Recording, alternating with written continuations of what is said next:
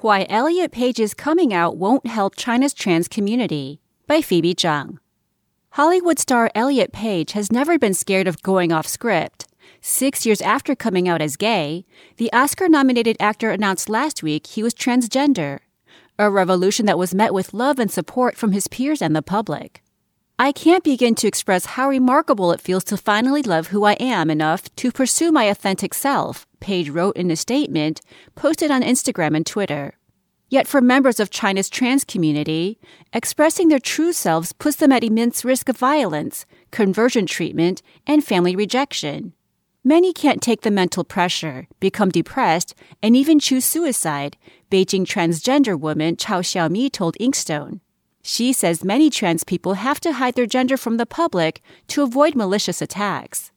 After Page's statement, we compared it to the situation we are in. It feels like a world of difference. Chao raised awareness of China's transgender issues in 2015, after she was unable to use the bathroom in a mall. She shared stories of attempting to enter a men's bathroom, but was stopped by a janitor because she was wearing a dress.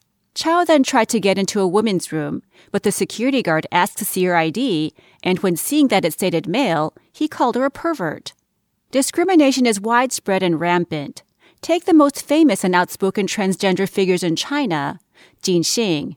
She had wanted to be a woman as early as 6 and had her gender reassignment surgery in 1995 at age 28.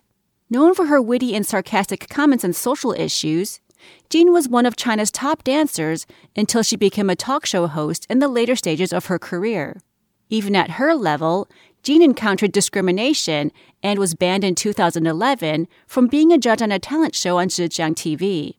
She said the ban came from the provincial government and it was due to concerns about her gender transition. The government never publicly responded to the media on the issue. At the grassroots level, the transgender community has a much harder time, Chao said. The obstacles they face are more day-to-day, and they have fewer resources than Jin to stand up against it.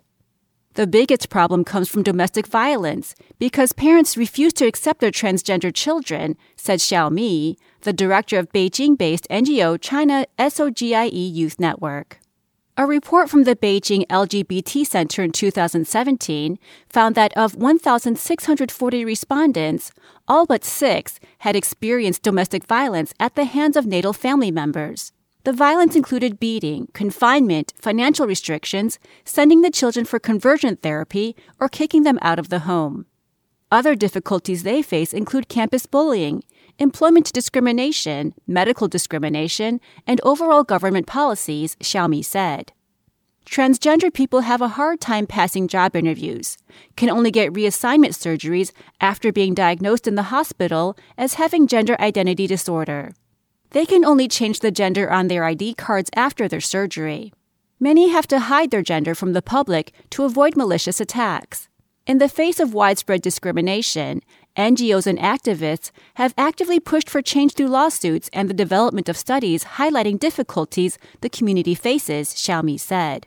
Some high-profile cases in the past include Mr. C, the first transgender labor dispute case in the nation. In 2015, Mr. C, a transgender man, was fired from the Guiyang Ciming Medical Exam Center because he liked wearing male attire, and his image was not in line with company requirement. He lodged a complaint and took the center to court. In 2016, a court ordered the center to pay financial compensation for breaking the labor law, but said it had not discriminated against Mr. C. The result may not have been entirely satisfactory, but the community is pushing back one small step at a time. They have also formed an online community where members closely watch for domestic violence cases on social media and send rescue missions. Just this week, the community alerted police to a transgender boy being forcibly sent to a camp by his family to correct his behavior. Other efforts include establishing a transgender hotline to respond to medical and psychological needs, as well as provide support, Xiaomi said. Chao says the reality is that Chinese society still embraces two-dimensional gender views, not that of a diverse one, and there remains a lack of education. When your gender is non-binary, you become a freak. You need to be treated, otherwise you would encounter problems and cannot blend in society, she said.